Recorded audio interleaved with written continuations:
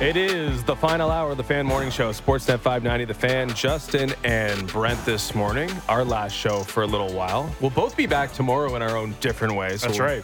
Be crossing paths once again. Yeah, we need a little time away, I think. Switch it up, play with somebody new. I got Stellick, you got Marchese, and then Ailish is back with you on Monday. And again, I'm going to hammer it home. I have a tea time on Monday, so no fake sick days for you two. Yeah, I mean, you won't get one out of me.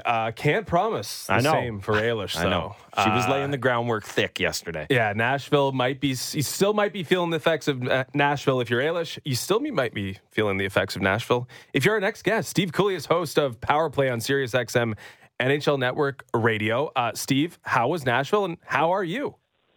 Guys, thanks for having me, Justin and Brent. And Kevin Lowe taught me that if you want to soar with the eagles, you better learn how to run with the squirrels. So I was able to do a bit of both. That was in Detroit at the lockout kind of draft because we didn't play.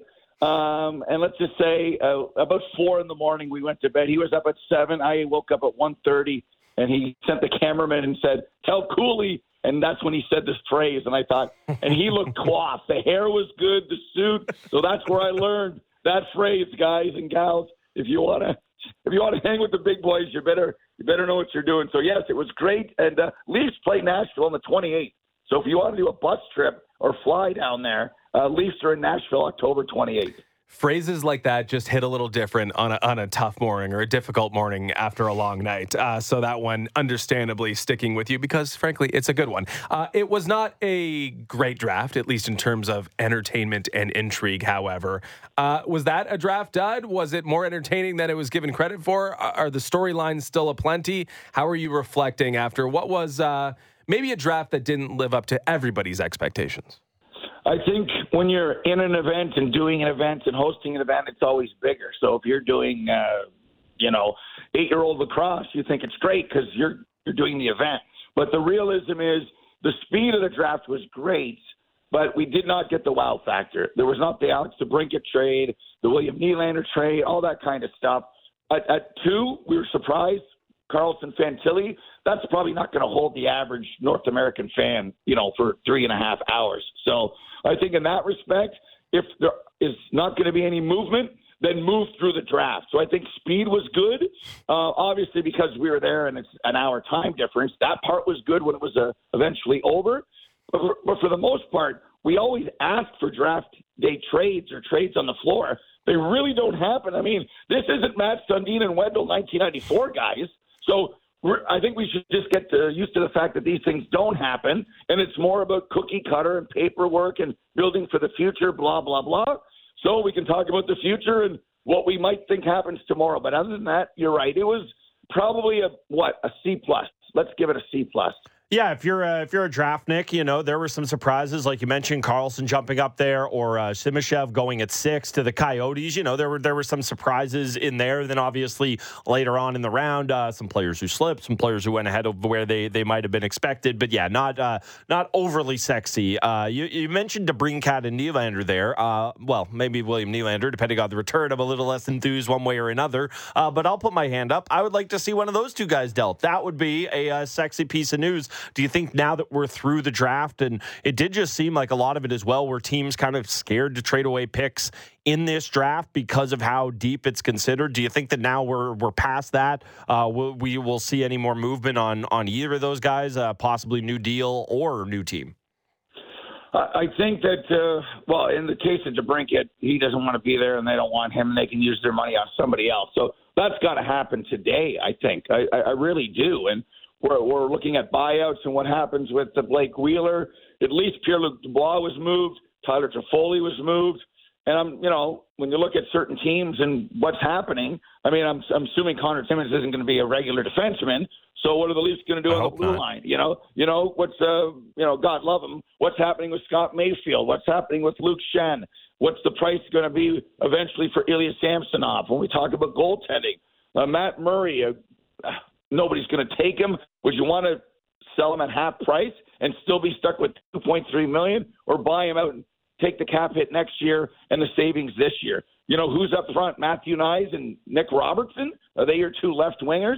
Kerfoot's not coming back. So there's a sexiness of what the Leafs will look like, and the buzz at the draft that I'm sure you guys have talked about, that it looks like it's going to be a 5-year deal for Austin Matthews. Maybe 3, but then 5, nothing longer. And the Leafs would be fools to make it a 4-year deal. 3's more sexy because McDavid and Eichel are up after 3 years. So then you get into an unbelievable free agent period in 3 years. So I don't know where you guys are on the number in 5 years, but that's kind of the Leaf buzz. And I just feel with Nylander, it's been too quiet. He wants $10 million. I wouldn't give him $10 million when Timo Meier got 8.8. That's me. I don't know where you guys are, Justin and Brent, on that. Yeah, I mean, it's a lot to take in there. Between 3 and 5, Austin Matthews kind of can do whatever he wants at this point. And yeah, it comes down to what William Nylander prefers. Does he want to be a Maple Leaf? It might have to be less than 8 figures. It probably will have to be less than 8 figures. But yeah, I'm not convinced that, the preference is not to be with the Toronto Maple Leafs and that there could be a couple concessions made. But it's posturing season and they have a lot of runway to negotiate this deal. From my standpoint, though, I worry about how distracting negotiating these deals actually is for Brad Treliving, because as much as he's said, yeah, I want to, I'm trying to do this, I'm trying to have conversations, trying to trade down in the 5th round to get a couple more prospects and not being able to do that, I just feel like it's too much to ask almost to negotiate these 2 deals and actually be doing everything else that you need to be doing. Like it is serious heavy lifting for someone who's just getting their feet wet with this organization. Do you think that these 2 deals that have to be negotiated right now kind of get in the way of doing the other things that need to be done to ice a competitive roster around 2 players that will be here unless they're traded because they're contractually obligated to be here next season? I think there's been enough time since the hiring that I think we're close to some type of resolution on the finish line, even if the resolution is we're not going to do anything other than just play your option out, which I can't believe. But I mean, the clock is ticking, right? I mean, it's 8:08 on the 30th of June here. The buyout window closes at 5 o'clock. Free agency opens tomorrow at noon. So I'd like to think that this plan of execution with these 2 guys is very close, at least something agreed to in principle with Austin and maybe announced as a big splash tomorrow. And then maybe with Nylander, they're going to play him out and rent their own guy. And unless the season goes terribly poorly, deal him at the deadline or use $6.962 million in cap space next year. Because remember, it happened with PK Subban, I think, first time 5 years ago. If you got a guy making $9 million and you just give him away and the return's a 7th round pick, you bought yourself the $9 million. Like that's big money. Riley Smith was a trade for what ended up being, bringing back Barbashev. That's just the way it works in the NHL. So I guess I would be okay with that. I just expected a bigger splash or changing of the look up front. Matthews is staying. Tavares is staying. We think Marner's staying. And then something else. Nylander turns into what? Does he turn into a defenseman? Does he turn into Tyler Bertuzzi? He's not turning into Tom Wilson. So it's almost like what was going to change up front. And as of now, it's nothing. And we're at the witching hour. And you're right. Maybe it's just running these 4 back moving forward. Yeah. And we're going to find out soon. Yeah, the thing about Matthews is that, especially all the reporting kind of leading up to it, it's regardless of what the term is. I think the fact that if it just gets signed early on in the summer, a lot of people are going to look that as a win because there was some possibility. I mean, there still definitely is of it bleeding into training camp, possibly bleeding into the season. And that is just a loud conversation that you don't want around the team. I want to talk to you about one of those teams who were grabbing up spare parts. You see what the Chicago was able to do, snapping up Taylor Hall. You see they grab Corey Perry and Nick Foligno as well. To me, that just looks like kind of perfect insulation for Connor Bedard. I mean, you don't want to warp speed this thing. You want to take your time. You probably want to get another high pick next year, but you also don't want to feed Connor Bedard to the Wolves. And I think having guys like Taylor Hall obviously able to help a little more now, but just Foligno and Perry, I mean, especially Perry, a Hart Trophy winner, guy who's knowing kind of what he's going through. I like the work that Chicago's doing or did this past couple of days. Yeah, I do too. I'm surprised. I'm sure Taylor was, but he realizes 2 years left. He did not like being a third-line left winger in Boston. He just played the role, and we know what they did in the regular season. It didn't work in the playoffs. So obviously he'll be higher up the lineup, probably the left winger for Connor Bedard. And now the numbers of 30, 40, 70 in his rookie year for Connor Bedard, I think would have to go up a little bit if he ends up playing 82 games. And Taylor Hall's numbers will go back to where they kind of should be, maybe not New Jersey-like, but I think those other moves. When Perry moved yesterday, I thought, well, he's not going to sign there. Well, he did for $4 million. Foligno as well. Chicago's spending. Like, they've got the credit card. They're the kids on Rodeo Drive right now. So we'll meet you for lunch, kids. Go have some fun. And they're out there spending with the cap space. They're not going to spend themselves into a playoff spot, but they're spending themselves to a wow factor. I don't know what else they're going to do. And remember, they could be a destination for a guy. Remember when Adam Lowry left Winnipeg to the Rangers? He only had made like $10-11 million. So in free agency, he went back to Michigan with the Red Wings to get paid. And Scott Mayfield only made $9 million. So he's going to get paid. He's 30 years of age. And if getting paid means you can't have your cake and eat it too, you got to go somewhere else to the next tier of teams. If Toronto would be like a tier 2, and then Chicago a tier 3. Then they might end up going there to get paid and say, work with us, believe us, with Connor will be good in 2.5 years. I don't know if we believe that or not. But keep in mind those teams. Remember, the good teams don't have any space. The next tier teams do, but do you want to go there as a free agent? And then a team like Chicago might be in play because that's where Perry got paid. That's where obviously Foligno got paid. And that's where one of the other UFA guys could get paid if there's no spot on a contending team. Steve Kouleas on the line. Steve, what do you think of Colorado's mini makeover here? Getting Ryan Johansson in, getting Ross Colton from the Tampa Bay Lightning, giving up Alex Newhook, but really not paying all that, or getting a nice little return in order to move on from Newhook to help them, supplement this roster here. It's a season that will be played without Landeskog. Do you think they're doing a good job sort of dealing with that loss, but also spinning it forward here after a bit of a talent loss after winning their Stanley Cup last year? I do, and I would have made both moves. I can't believe that they allowed or made the deal half price for Ryan Johansson. I would have thought that the Preds would have kept 5. The fact that I would have thought the Preds would have wanted to keep 3 and then 5 goes to Colorado. The fact it's 4-4, if he turns into his 26-goal, 63-point second-line center, and he's had 63 points, I think, a couple times in his career, which is ironic. That was what Nate McKinnon had in his rookie year as a true 18-year-old. They go McKinnon, Ryan Johansson. Now maybe if they want Ross Colton down the middle, God love Alex Newhook, but that was an overpay by Montreal. Colton just went for a second-round pick, and that was a pick that they flipped in the trade with Tampa Bay. So that was kind of weird to me. I think it was too much, and I think Alex Newhook is good. I'd rather have Ross Colton on my team. I think the Avs now are kind of a winger short because, as you mentioned, they don't have 92. So McKinnon, Ryan Johansson, Colton down the middle. They got Nichushkin back, which is great. Health situation taken care of. Arturi Lehkonen, Mikko Rantanen. I think they just need a winger because, guys, they got the best defense in the NHL next to Vegas. Makar, Taves, Samuel Girard, Bo Byram, Josh Manson. If they bring back the other Johnson, maybe, because one of the Johnsons is gone, Eric. That's a really good team, man. That's a really good team, and I like what they've done so far down the middle. I would have done the same thing. Yeah, the 2 pickups they made in the deadline leading up to that cup in Manson and Lehkonen, they've just become kind of really nice cogs there. And again, they're never going to be the sexy piece given what's ahead of them on the depth chart. McKinnon up front, Makar on the back end, but really, really important cogs. I just want to look at this free agency class a little bit with you.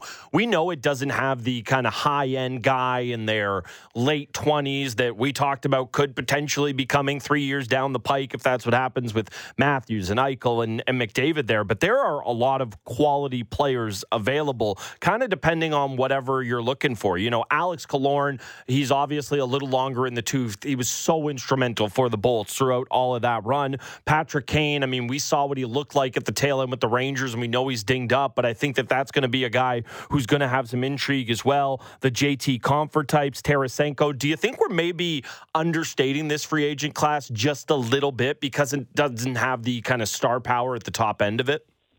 Yeah, it's not Ferrari, right? It's a Ford F-150, which is fine. I'm okay with that. I'm okay with that we see that car all over the road. So I'm intrigued about Bertuzzi. Is Orlov really going to get the best value? It might end up being Severson. The projections for Barbashev were supposed to be 4 times 4 and change. Well, he got 5 times 5. You know, I more look at it from, you know, Ron and there in Toronto. So like a Leaf perspective, what do they do? Is Radko Gudas on their charts? Scott Mayfield, what will he get? Is Ryan O'Reilly really coming back to be a third-line center? And the Leafs will be set down the middle. But at what price?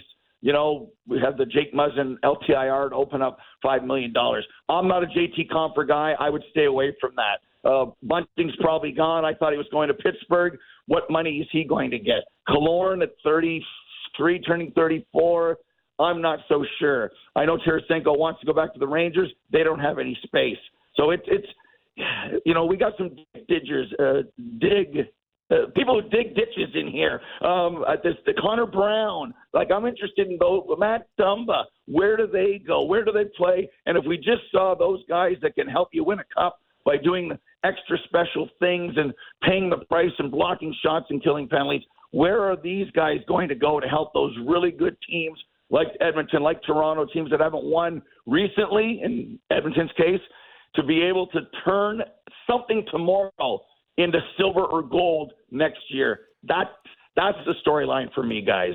Yeah, last one for you here, Steve. I wanted to ask you about Edmonton. They shed Yamamoto and Klim Kostin yesterday, trading them to the Detroit Red Wings for nothing. And it might be a necessary move because you got to sign Evan Bouchard, and you might have some other some capital to make some other moves. But things are pretty tight there in Edmonton and will be tight after they get that Bouchard deal done. But do you think they have something planned to supplement what is a roster that might be next to Vegas? I mean, if there was, not that we're hanging out second place awards, but they gave Vegas their best punch in that second round. Do you think Edmonton has something big in store tomorrow? They are trying. So since I was there, the biggest Karlsson buzz with our insiders was about Edmonton. And then you bring out the calculator, you start crunching the numbers, the old adding machine, the paper goes round and round, and you're thinking, I don't know how you can do this. This is like the Michigan bottle scam on Seinfeld. It just doesn't work. What third team is going to take some of Karlsson's money? I know the Oilers want something else that it is Barbashev type up front, which isn't going to be him, and improvement on the blue line, which I just don't see unless Karlsson is retained at 8 from San Jose and then goes through another team at 4. The numbers just don't add up. But yes, that's what the Oilers would like to do.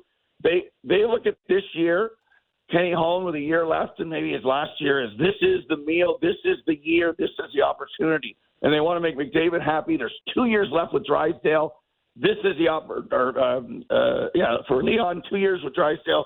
And then McDavid has 3. So they're going at it right now and this season, and they don't want to just do things at the deadline. They want to build a roster so they all play together, grow together, starting now and starting at training camp. So can the Oilers do it? I'm not sure. The Karlsson thing intrigues me. But, guys, the money just does not add up. The cap will not balance itself. It just doesn't add up at 83.5. But let's see what the Oilers do tomorrow. Yeah, I wonder, is there room for Karlsson and Bouchard? Could you turn Bouchard into Karlsson somehow? It's fascinating. I don't know if that's the extent they should be going because Bouchard's, obviously a younger player who put up a lot of points to that power play unit. But yeah, a lot of eyes are going to be on the Oilers, and justifiably so, because as you mentioned, they are right on the cusp. Steve, we appreciate you joining us this morning. Glad you had a good time in Nashville, and enjoy signing season because it should be a fun time in the NHL. Dry out. Well, could you hear me sipping my coffee during the show? I'm sipping away too. I would never get mad at somebody drinking their coffee. Just saying you had fun in Nashville. That's all. Steve Kouleas. There he goes. Love getting a chat with Cools there. Fun little conversation. Of course, yeah. That's interesting. I mean, Karlsson's always connected to the most intriguing teams for whatever reason. It seems like if he's going to be on the move, it's going to be a splashy one, not necessarily ending up in, I don't know, like the Florida Panthers we've heard as well. I was just going to say. But the sexier names have been the Maple Leafs and the Oilers because that would just be way more entertaining for us. But yeah, you got to deal with the Bouchard thing. But then how many Bouchard-Karlsson types do you need when you looked at Vegas have such success with, defensemen that are not really of the Carlson or Bouchard mold. Let's switch gears and bring in our next guest here, Jeff Merrick, host of the Jeff Merrick Show, who broke the news yesterday that the PHF would be purchased by the Mark Walter Group and Billie Jean King Enterprises, which is a big move in the women's hockey space. There are a lot of positives, and there are some negatives that have come from that announcement so far. Jeff, can you just sort of explain where we are at with this news and sort of what's reverberating right now as it develops as we speak? Yeah, sure. Yeah, and good morning. That's pretty big story yesterday. So Mark Walter Group and Billie Jean King Enterprises. So this is the group that's putting together the league that's going to feature athletes from the PWHPA, and now, after this news, will also feature athletes from the PHF as well. Yesterday, they completed a purchase or announced a purchase internally, not externally. That'll come later on today, of the Premier Hockey Federation. It's not all the assets that they're buying, but it's the majority of assets, as I understand, that they are buying. And the PHF league will essentially dissolve. Those players will become free agents. Many will be absorbed into the PWHPA. There'll be some type of draft, and that league will launch sometime next January. So that's the sort of top line to all of this. Essentially, it's a complicated story. If you want to sort of couch it in simpler terms, the group representing the PWHPA, the Professional Women's Hockey Players Association, that's a group that has all the elite level American and Canadian players. They've just bought the Premier Hockey Federation, their rival league. Yeah, and obviously that I think that is the simplest way to explain it to everyone. I think the big question I have coming out of that is, and I want to be clear, they are saying it's not a merger, so I won't call it is not a merger. It is not. You are going to have two bodies of players who will now be playing in the same league. Are there enough teams to service those players? That I think is where I immediately go to on this. Yeah, that's why I'm trying to dance around the word merger, because it's not. But you understand where I'm going with this. Yeah. So the league that the PW now the new league is going to be called the Professional Women's Hockey Association. So that new league is going to have 6 teams.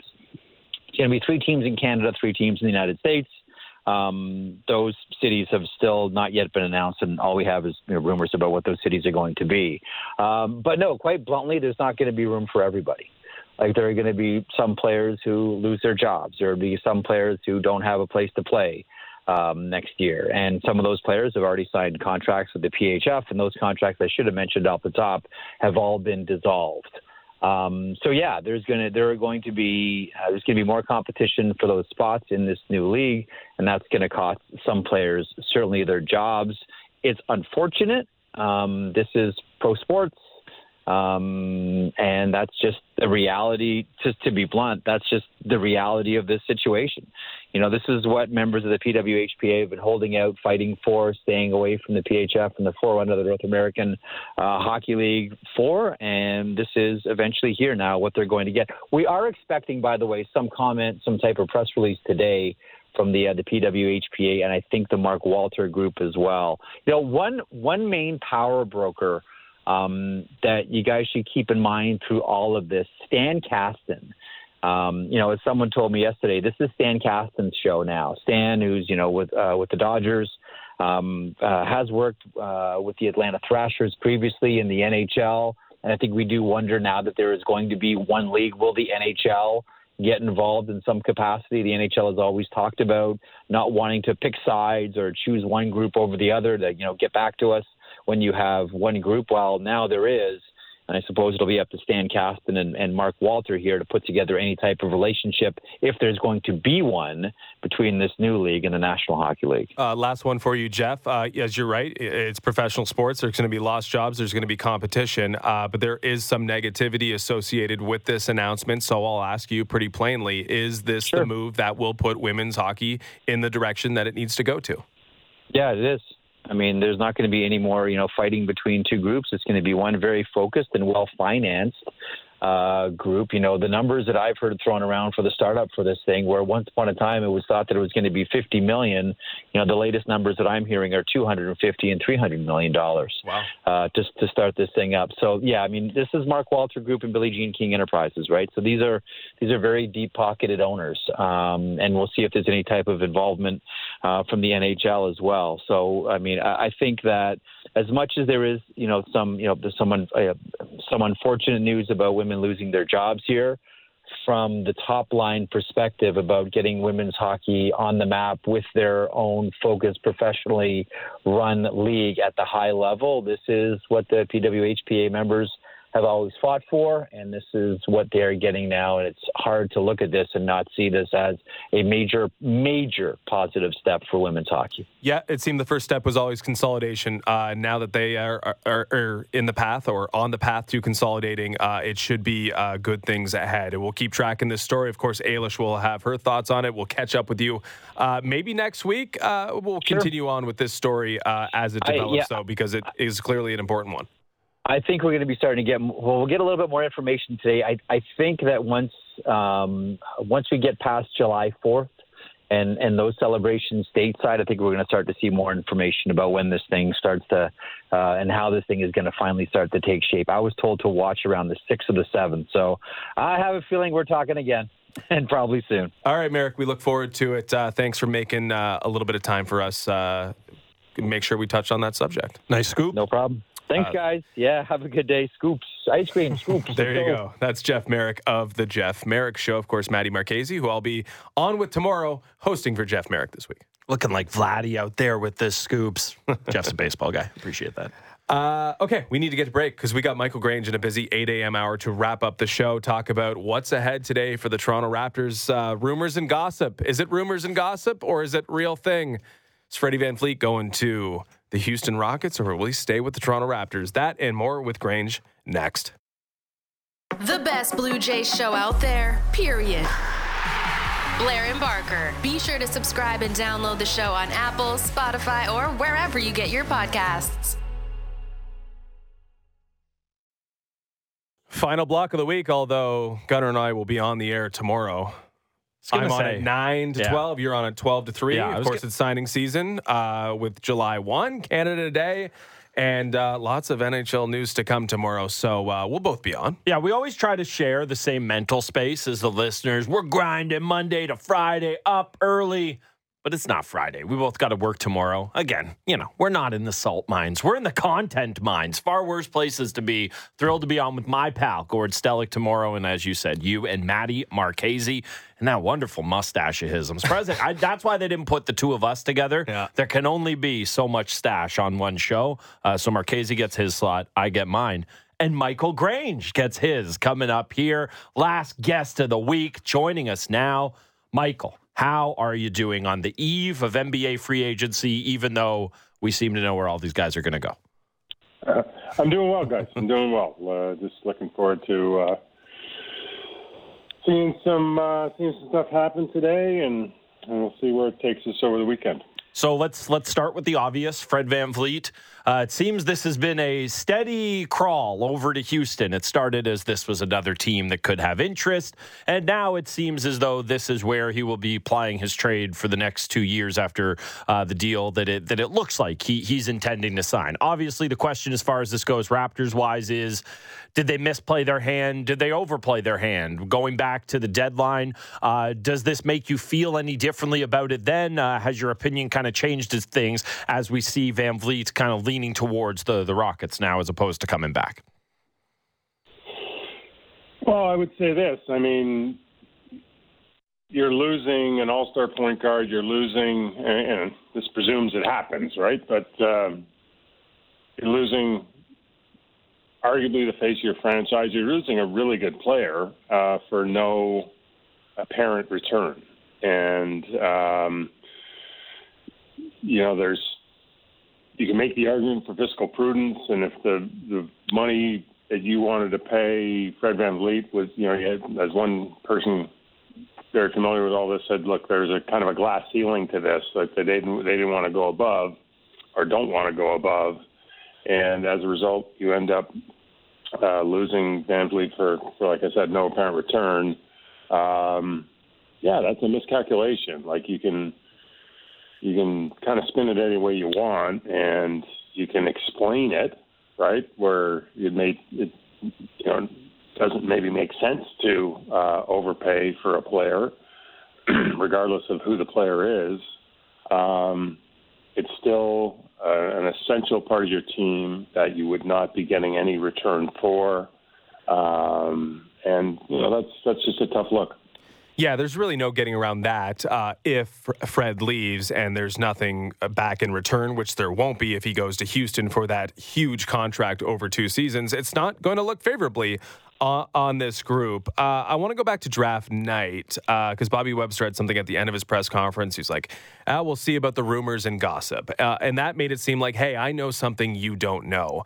And that gave us some confidence, or at least looked like he was confident in that, they have an idea that, and we're just sort of, trailing all this Twitter fodder at this moment. But it's been a week since then. It's been over a week since then. Has something turned internally? Is there a different vibe coming out of the organization right now? Do we know what the vibe is in the organization right now? Because as you mentioned, he hasn't gone to Houston yet. So where are the Raptors at in terms of how they're functioning right now and what sort of message they're giving off as it relates to everything that's going on with Fred and beyond? I think they've always been very confident about being able to keep Fred. I think they've wanted to keep Fred. But I think that they've always had an internal budget for it and presumably a plan B. I think what's changed is that the James Harden situation just kind of, I think if you were talking to people in the know, so to speak, in kind of April and May, it seemed pretty evident that James Harden was going to go into Houston's cap space. And then when you kind of look at the rest of the picture around the league, there really wasn't a realistic landing place for VanVleet. I know a lot of people talked about Orlando, but they would have to make some moves to get to the number. And I don't think, I talked to some people familiar with that situation, and, they weren't, they didn't see $30 million as being a number for Fred. And so I think, as the Raptors have done in other situations, they kind of let their player and they did this with VanVleet before. They let their player kind of get out there, see the market, and and then they say, look, we've got, in this case, I think around 3 years, $30 million, 3 years, $90 million, and the player comes back and everyone moves on happily ever after. But I think once the Harden situation really kind of got weird, and then Houston, they had a lot of money they got to spend. The 2-year term is significant because they don't really care what they spend between now and 25, 26.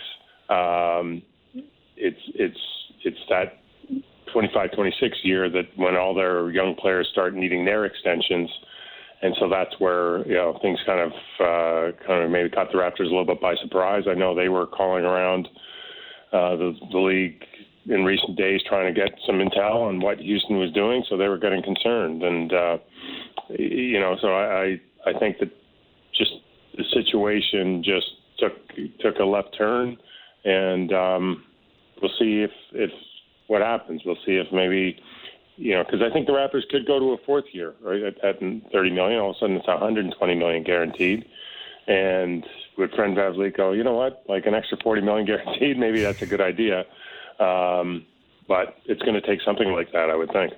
How are VanVleet and Poeltl connected? I mean, there's been reports from Poeltl that maybe he doesn't want to be around for a rebuild.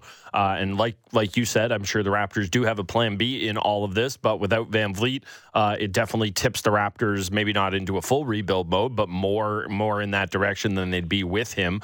Do you think the two are linked in any way in terms of the decision that either of them have to make? Only to the extent that are the Raptors going to be a good team? And, I think that's something that's important for Poeltl. And so I think you're in a situation, and frankly, if VanVleet's gone, there's a little bit more money available to pay Poeltl, certainly more than any other team would be able to pay him or would want to pay him. So it could work out in his favor. And, if the Raptors can kind of convince Poeltl and his people that there's a viable second option, then, I would think he would be back here. But, you look at a team like San Antonio and they have a fair bit of cap space. They got to spend it. They do need a center. I'm not even sure if Bertle sold his house there yet. Oh boy. And I shouldn't say that. I don't know that for sure, but I wouldn't be surprised if he hasn't. But then they love Jakob Perl. So, and sure they're rebuilding, but they're kind of on track to be pretty good pretty soon. And he would take a lot of pressure off Wembanyama in terms of not having to defend centers and all that kind of stuff. So, he has options is really what I'm trying to say. And I think his most lucrative option will probably be in Toronto. But, you just can't – I think it's a little less certain that he's here than I would have said at the trade deadline or any time after the season. And look, I haven't heard anything from that side of things that's saying, look, we don't want to be here. I just think that they want to make sure that it's a good situation. And maybe the Raptors will have a little tougher time convincing him of that than they would have otherwise. It's harder to spin if Pirtle's the second example of clear mismanagement of assets and he walks for nothing at some point here. But I do see some silver lining in Fred moving on if it's associated with the conscious decision to take a step back, right? Like, I think we've been talking about, two potential evils and which one would be the lesser. I think Fred walking for nothing might be the better thing than, locking yourselves into 4 years at a max and having absolutely no wiggle room for a team that frankly isn't good enough. But I guess that all hinges on what you do next. So if Fred leaves, and I guess Pirtle, whether he stays or goes, doesn't really matter as much, do you think the Raptors are going to take a step back? Or will it just be, hey, let's forge on and let's try to do the best with what we can, even though we lost, as you mentioned, face of the franchise and, the only decent guard really on this team, or at least ball handler. What do you think the Raptors will do? How do you think they will react? And will anything be done in haste, I guess, if Fred leaves? Well, no, nothing will be done in haste, I don't think. I think if the most likely, I still think it's a fairly reasonable scenario that everyone comes back. I'm not 100% buying that Fred leaves, but let's presume that Fred leaves. But I would think it's more likely, and there's probably a little more urgency to make sure that Pirtle stays. And to your point, silver lining is, you're not locked into paying 33-year-old Fred VanVleet, $40 million 4 years from now, or $40 million plus. And I think another silver lining is when you look at how the Raptors are constructed with VanVleet, with Scotty Barnes, with Pascal Siakam, there's just been a little bit of overlap. And so it does kind of force you or create the opportunity to put the ball in Scotty Barnes' hands more consistently, put the ball in Pascal Siakam's hands more without kind of cutting into Scotty Barnes' opportunity. And it kind of opens up some opportunities for OG Anunoby, who I think would relish that. The question is what can you do to make sure that you do have a point guard? They're useful to have. I think the Raptors suffered last year because they only had one. But I don't think, and I think the only way they really go, okay, we're really taking a step back, and in this case it would be trading Siakam, would be if you lose both Pirtle and VanVleet, and then I think at that point maybe they go, okay, well, this is now OG Anunoby and Scotty Barnes, and to extent Grady Dick, I guess, and we're gonna look for more, try to get more young talent around them and let them grow together. But if it's only VanVleet that leaves, I think they try to keep going in some version of the direction they're in now. And if they're in a position where it's a tank year next year, the year after, Victor Wembanyama, Scoot Henderson, Brandon Miller at the top of the draft, a lot of people are not going to like that. A lot of people include a guy you're talking to named Brent Gunning. Looking at elsewhere in NBA free agency, I will not lump you in with me in saying, thank God Kyrie Irving is not in play for this team. But is he the most interesting guy in the free agent class? I mean, you look at a guy like Draymond. I expect, given the Poole move, he ends up back with the Warriors. Who else is is interesting to you? Is Irving the most interesting free agent?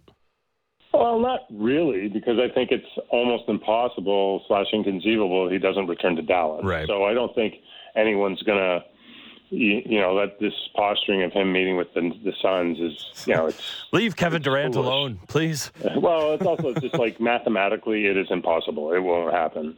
And so it's kind of like, so I think that's a little bit interesting. I think, going a little further down the glamour scale, like it's the interesting players in this class of free agents are, guys like Max Strus, Gabe Vincent, Dante DiVincenzo. It's, the era of the superstar free agent is kind of past. If you have, juice in this league, you sign your extension, get all your money from your team, and then, if you want to move on after that, you force a trade, and your team's usually happy to do that because that's the best way they can make sure they get some assets for a player who would otherwise leave for nothing. So it's really becomes players that are that full mid-level number or above is kind of where things get interesting. I think, Brook Lopez is also an interesting player to watch. I mean, he's just saw Nick Vucevic sign for $20 million in 3 years, and I don't see why Brook Lopez would want to take any less than that. He's a better player than that, and I think similarly, Jakob Poeltl's probably looking at that and going, well, I'm better than him, and I think he could make that case too. So I think, there's some interesting things there as to what Milwaukee will do. So as I said, I mean, Kyrie Irving's the biggest name, I guess, but I just don't think he's in a situation to really dictate what happens other than him going to Dallas. And the question there is, can they get him signed for a number that allows them to use the full mid-level exception? Okay, so no superstars in free agency, which of course helps Fred VanVleet's bargaining power. But you mentioned the general usefulness of point guards. Is there anyone out there in free agency who the Raptors could potentially target to fill in the Fred role if Fred, in fact, departs? I think the next guy on the list is probably Gabe Vincent, who, an undrafted, who was an undrafted free agent who's been developed by Miami. And, I think would get it. I think you'd have to use the full mid-level to get him. If Fred does leave, you can use the full mid-level and not have to worry about going into luxury tax. And, I think you could make a strong argument. He's a really good defender. He's a pretty good off-the-ball player, showed certainly down the stretch in the playoffs. He can really shoot it when, and there's no better advertisement for the way he played at times for the Heat during the playoffs, right? That's the toughest environment there is in the NBA, and I thought he was really good. So, but it's a very thin market for point guards. And if you are really only in a situation you can offer the full mid-level, and I think that's all the Raptors could do, even if they don't sign VanVleet, any team that's not a luxury tax team can do the same thing. And, by the way, the Miami Heat, who, developed him, who are in Miami, who have no state tax, I mean, they want him back too. So, I don't think it's a given that, oh, by the way, you can just pivot and pluck the next best point guard available. If they could get a guy like Gabe Vincent, I think it'd be a much easier sell because you're getting a younger player who's, I don't think he's as good as Fred VanVleet, but he's a good player. And, you're getting him at, a fraction of the cost. So you could probably come out of that looking pretty good, but there's no guarantee there at all. Yeah, far from a guarantee. It'll be interesting to see how it Can I interest you in Dennis Schroeder? I don't think so. No, I actually thought about that. No, I'm good on that. And then, you mentioned the idea of just having a point guard. That's useful. Centers and point guards. Who would have thought that not just having a bunch of 6'9" guys, a way to win in the NBA. Grange, love getting you on. I would say enjoy the weekend, but you're going to be working. Doesn't mean you can't enjoy it as well. So yes, enjoy your Canada Day weekend, Grange. Thanks for coming on. Whistle while I work. How's that? Once in a while. There he goes. Whistle while he works. Michael Grange joining us there. It is now time to get into a bit of a sprint edition of the Wake and Rake. Wake up! Now it's time for Wake and Rake. You could be raking in the dough with your kind of accuracy. Show me the money. With Ailish and Justin. Winner. I jumped the gun and got my pick in today. Yeah. We were both eyeing the same game. I jumped at Jays, Red Sox. Give me the under 9.5 runs there. Take it at 115. So, Cuthbert, what did you end up going with? Since I stole the pick you wanted, you did it to me yesterday, so it's fair game. Listen, I always quickly go to the Blue Jays and see if I like anything there, and sometimes I overlook other things, and I'm pretty happy with where I'm going to go here. I'm going to go with the Chicago Cubs on the money line. At home, a little 120 start at Wrigley, which is always plays in the favor of the home team, or maybe not. Maybe not always. But I hope it will today with Justin Steele on the bump. He's 8-2 with a 262 up against our guy, Cal Quantrill. And I'm not allowed to fade Cal Quantrill in front of Ailish because he's a Port Hope guy, but I will now because Gunner's here. Cal, it's been a difficult ride for him, even dating back to the World Baseball Classic. He's been going through it a little bit lately, while Justin Steele has been really good this year. So I'm going with a bit of you got to pay to play a little bit, minus 170 for the Cubs today, but I need to get back on track. So that's where I'm going. We've got two submissions rather, in the text line. Sal from Woodbridge, this is a new one, a little CFL pick. I think the first since I've been here with the Wake and Rake. Red Blacks 2.5, minus 2.5 against the Edmonton Elks. Both teams are winless on the season, 0-5 collectively. So someone's got to get off the schneid. That's hard to do in the CFL, quite honestly. It's easy to do, though, if you're either the Red Blacks or the Edmonton Elks. And Courier Chris is on vacation, but he's still got a pick. He's got Blue Jays over 4.5 runs versus Boston. Doesn't really correlate with what you're doing. So we're going to have to put the CFL pick in. The Ottawa Red Blacks at home.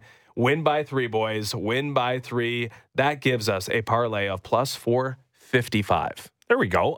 In terms of the Jays, I will say, though, I actually don't hate the over for them. They have struggled to hit, but Paxton, he has really struggled this year. So I don't actually hate that for them. I can see a world where the Jays put up 5 and the Red Sox put up 1 or 2. You're still easily hitting that under. So Courier Chris, love the submission. Love you grinding on vacation. You guys could technically meet in the middle. We could. And go under Red Sox runs. We could. Because Jose Barrios has only given up 5 earned once in his last 10, and it might be in the 4.5 range. So if you want to kind of get both of you on board on the same pick, although I don't know if he likes the under himself, but if you want to just go under for the Red Sox today and play Barrios, could do that as well. That's the way to go. So looking ahead to tomorrow, quickly, just a couple of seconds here. Name you're most excited to hear about tomorrow, NHL free agency. For me, Tyler Bertuzzi. That is the guy I'm most watching. Anybody of note for you? Ooh, that's a good question. I mean, I'm curious with Michael Bunting. I'm sure you're curious with Michael Bunting.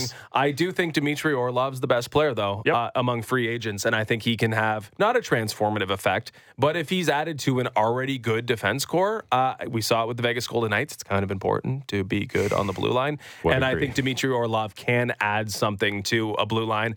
I'm a Matt Dumba guy too. He's down on the boards a little bit. I don't really understand why. I think he's a great player. So Dumba and Orlov will be the guys I'm focused on. Yeah, nothing wrong with that. And like we said, you're starting it off at 9 with you and Marchese, then me and Stellick taking you right into the Jays, 12-3. Jays coming up 3:07. And your boy, Yusei Kikuchi. You will talk to everybody on Monday.